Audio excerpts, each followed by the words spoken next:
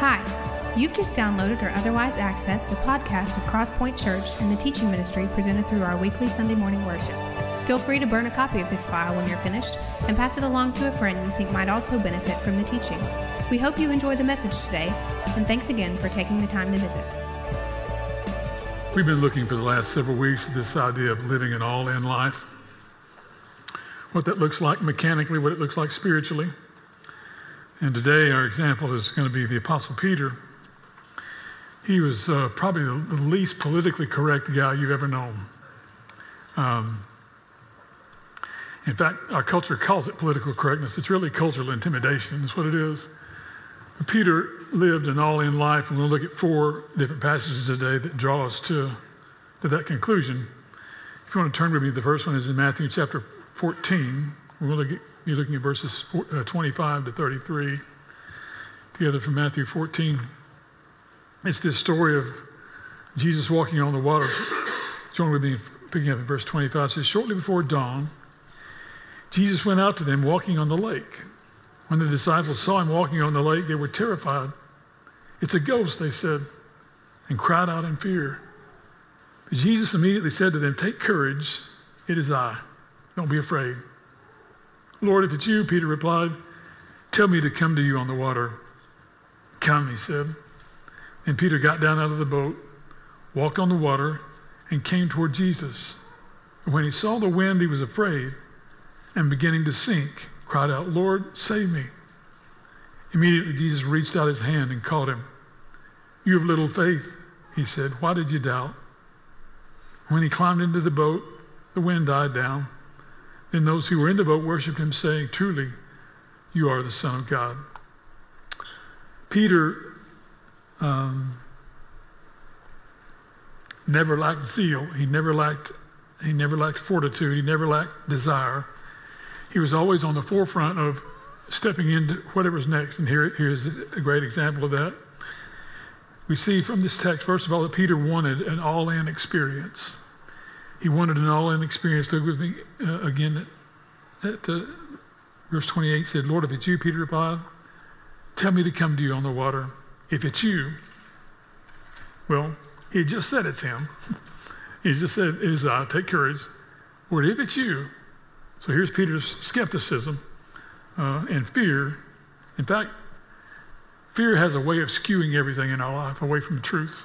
It has a way of causing us to look at circumstances in a much different light because we're afraid or because we're fearful or because we're anxious of the unknown. So here's Peter here, part zeal, part fear, wanting to experience this same thing Jesus is experiencing. And so even in skepticism and some level of immaturity as well, Peter wanted to experience the same thing Jesus was experiencing, to walk on where he was walking. Many of us believe the lie from the enemy that says, the more you know about him, the more you'll experience of him. And while that's a good formula to grow, we do need to know more about him and search the scriptures and put our faith to the test. The problem with that is we're all waiting on an arrival point where we've arrived. And we'll tell you, the enemy will see to it that never occurs with you if he can. He'll see to it that it's always around the next corner, always around the next experience, always around the next verse you've memorized, the next thing you've accomplished spiritually in your walk. He'll never let you get to a point of arrival if he can help it. And that whole idea is from hell anyway. It should smell like smoke to us. But even in immaturity and skepticism, we see that in verses 30 and 31. In his immaturity and his skepticism, Peter gets out of the boat in the middle of a windstorm, willing to risk his life to experience the same thing Jesus was experiencing. That's an all-in life. That's an all-in experience. That's an all-in desire that he had. Now, that's story number 1. Turn to Matthew chapter 17, over a few pages, if you will, in the scripture, and we're going to look at verses 1 to 7 of Matthew 17. Another encounter here. It says, after 6 days, Jesus took with him Peter, James, and John, the brother of James, and led him up high on a mountain by themselves. There he was transfigured before them. His face shone like the sun, and his clothes became as white as the light. Just then there appeared before them Moses and Elijah talking with Jesus. Peter said to Jesus, "Lord, it is good for us to be here. If you wish, I'll put up 3 shelters, one for you, one for Moses, and one for Elijah." While he was still speaking, a bright cloud covered them, and a voice from the cloud said, "This is my son, whom I love. With him I am well pleased. Listen to him." When the disciples heard this, they fell face down to the ground, terrified. But Jesus came and touched them. "Get up," he said. "Don't be afraid." When they looked up, they saw no one there except Jesus. This was an all-in moment. Peter witnessed an all-in moment. He wanted an all-in experience, but he witnessed an all-in moment. He says, "Lord, it's good for us to be here." Listen to verse 4 in the Message translation. It says, Peter broke in. "Master, this is a great moment. What would you think if I built 3 memorials here on the mountain? One for you, one for Moses, one for Elijah." Peter was, as I say, had more zeal than maturity in this situation, as he did in most situations. Sometimes he opened his mouth and insert foot like you and I do sometimes. This was a telling moment in Peter's experience in his walk. What he's really doing has less to do with building structures and more to do with trying to capture and bottle that moment. Have you ever tried to do that for yourself? Been at a conference, a retreat, a camp setting, a revival service, a church service, and you tried to capture that moment and bottle it so you could open it up and experience it again. I tried to do that myself as well. This is one of those times when I did that.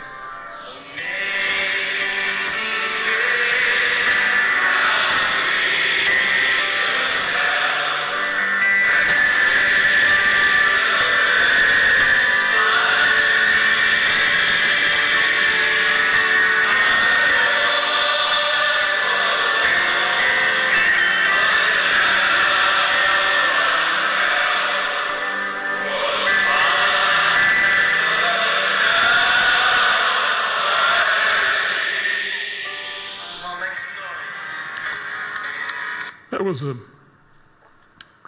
a men's conference I attended in Nashville at Bridgestone Arena. Several thousand men in that setting in worship of the Lord that day.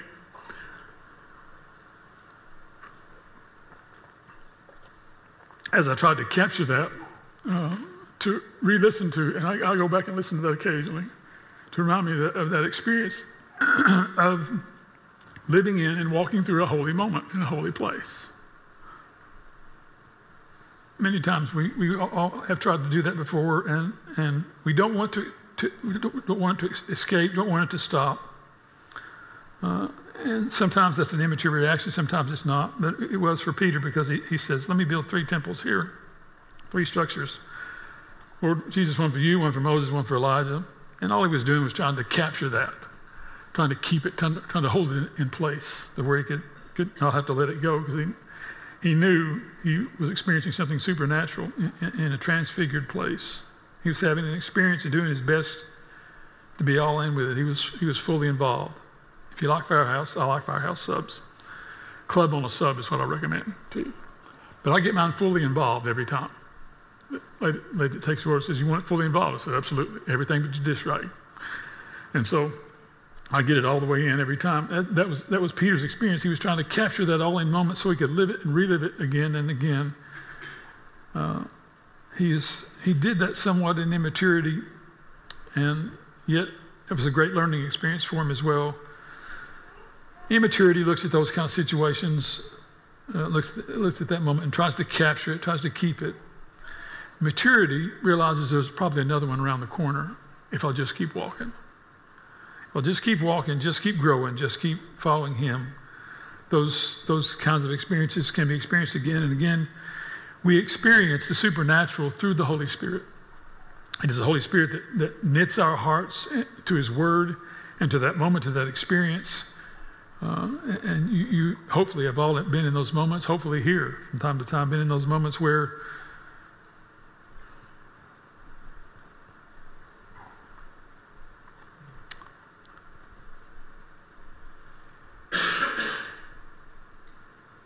God shows up. He's in a place so thick you can cut it with a knife.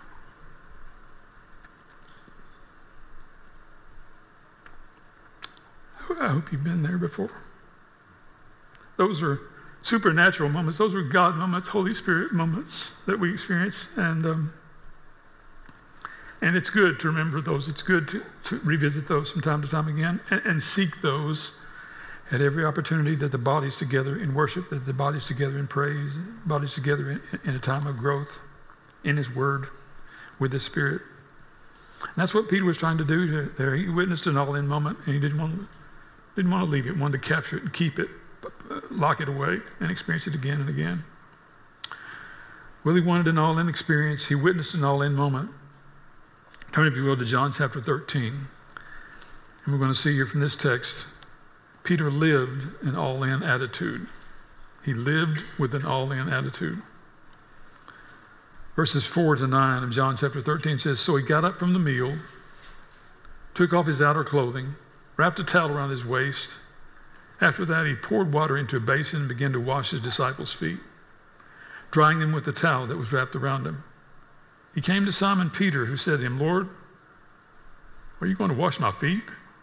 Jesus replied, 'Do you not realize what I'm doing? Or you do not realize what I'm doing, but later you will understand.' 'No,' Peter said, 'you shall never wash my feet.' Jesus answered, 'Unless I wash you, you have no part with me.'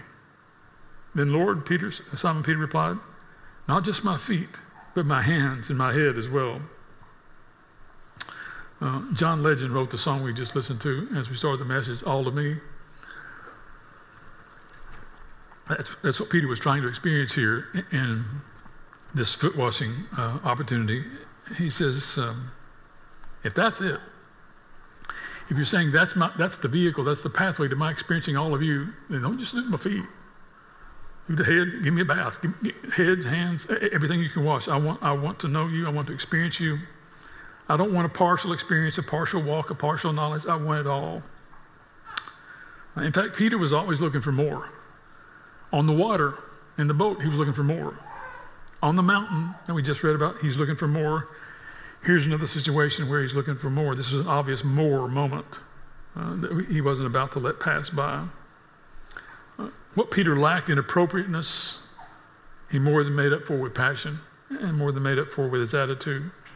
Listen to Ephesians 4:22-24. It says, "You were taught with regard to your former way of life to put off your old self, which is being corrupted by its deceitful desires, to be made new in the attitude of your minds, and to put on the new self, created to be like God in true righteousness and holiness, to be made new in the attitude of your minds," he says.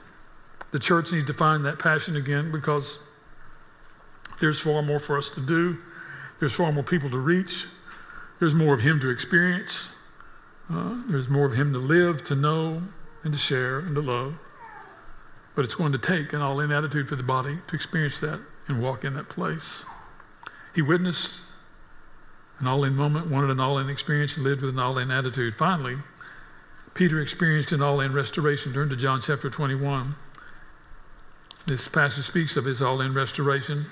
I love this story. In fact, I've written a song about it and preached about it in several different other contexts, in addition to today's. But Peter 21:15-17 tells this story of Peter's restoration. It says, "When they had finished eating, Jesus said to Simon Peter, 'Simon, son of John, do you love me more than these?' 'Yes, Lord,' he said, 'you know that I love you.' Jesus said, 'Feed my lambs.' Again, Jesus said, 'Simon, son of John, do you love me?' He answered, 'Yes, Lord, you know that I love you.' Jesus said, 'Take care of my sheep.' The third time he said to him, 'Simon, son of John, do you love me?' Peter was hurt because Jesus had asked him a third time, 'Do you love me?' And he said, 'Lord, you know all things. You know that I love you.' Jesus said, 'Feed my sheep.' You know everything. He said, 'You know that I love you.' You know the good and the bad." Peter was saying here, he was reeling after his denial and was whipping himself about that, I'm sure, in these three questions. Jesus makes this a teachable moment. Having learned what can happen when we give in to fear, Peter's ashamed of himself.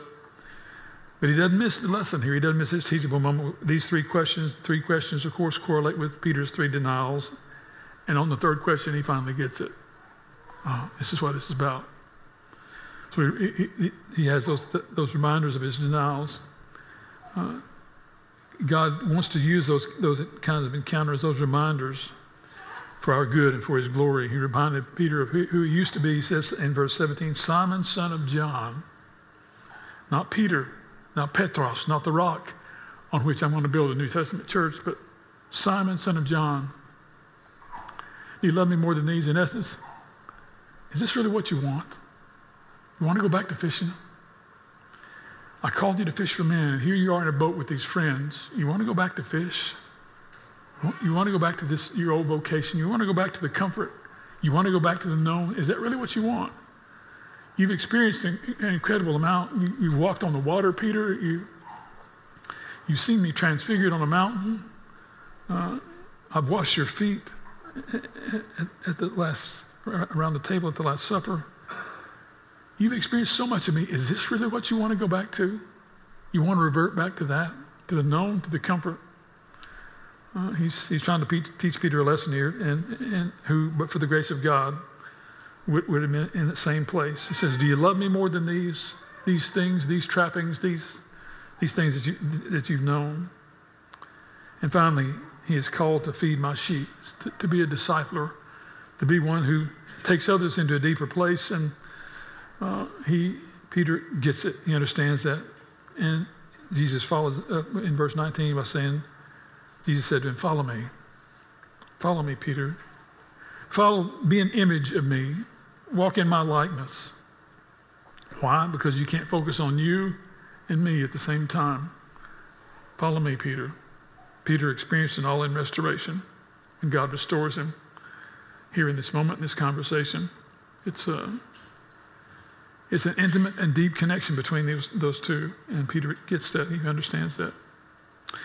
So what's the takeaway today? The takeaway is this. Peter lacked the pedigree, he lacked the knowledge, and he lacked the polish. Put another way, he wasn't from anywhere, didn't know anything, and didn't come across very well. I've known people, in fact, I resemble that sometimes myself. Don't come across very well, don't have the pedigree, don't know a lot. But that was Peter's situation. But that's not the end of Peter's story. The rest of the story is he was an undeniable example of what God can do with an all-in life. An undeniable example of what God can do with an all-in life. He became the catalyst to the early church and to the church planting of Paul, of Barnabas, of Silas, and of Mark. He was an integral part in Greeks being shared the gospel as he went to the house of Cornelius, had a vision on top of Cornelius' roof of Cornelius' house, and takes the message to the Gentiles, becomes, as I say, the catalyst for that. And in fact, we're likely not assembled here today were it not for Peter, because God told him, I'm going to build a New Testament church on you, Peter, and Pentecost was the catalyst for that. Pentecost was the spark that got the New Testament church going, and because people left that place and went back to their place to start new churches and to keep the faith moving in wherever they came from. As I said, he was about the least politically correct person. He was inappropriate, but in his situation about a lot of things, and how he handled himself, how he came across. But he had a passion that the church needs to regain.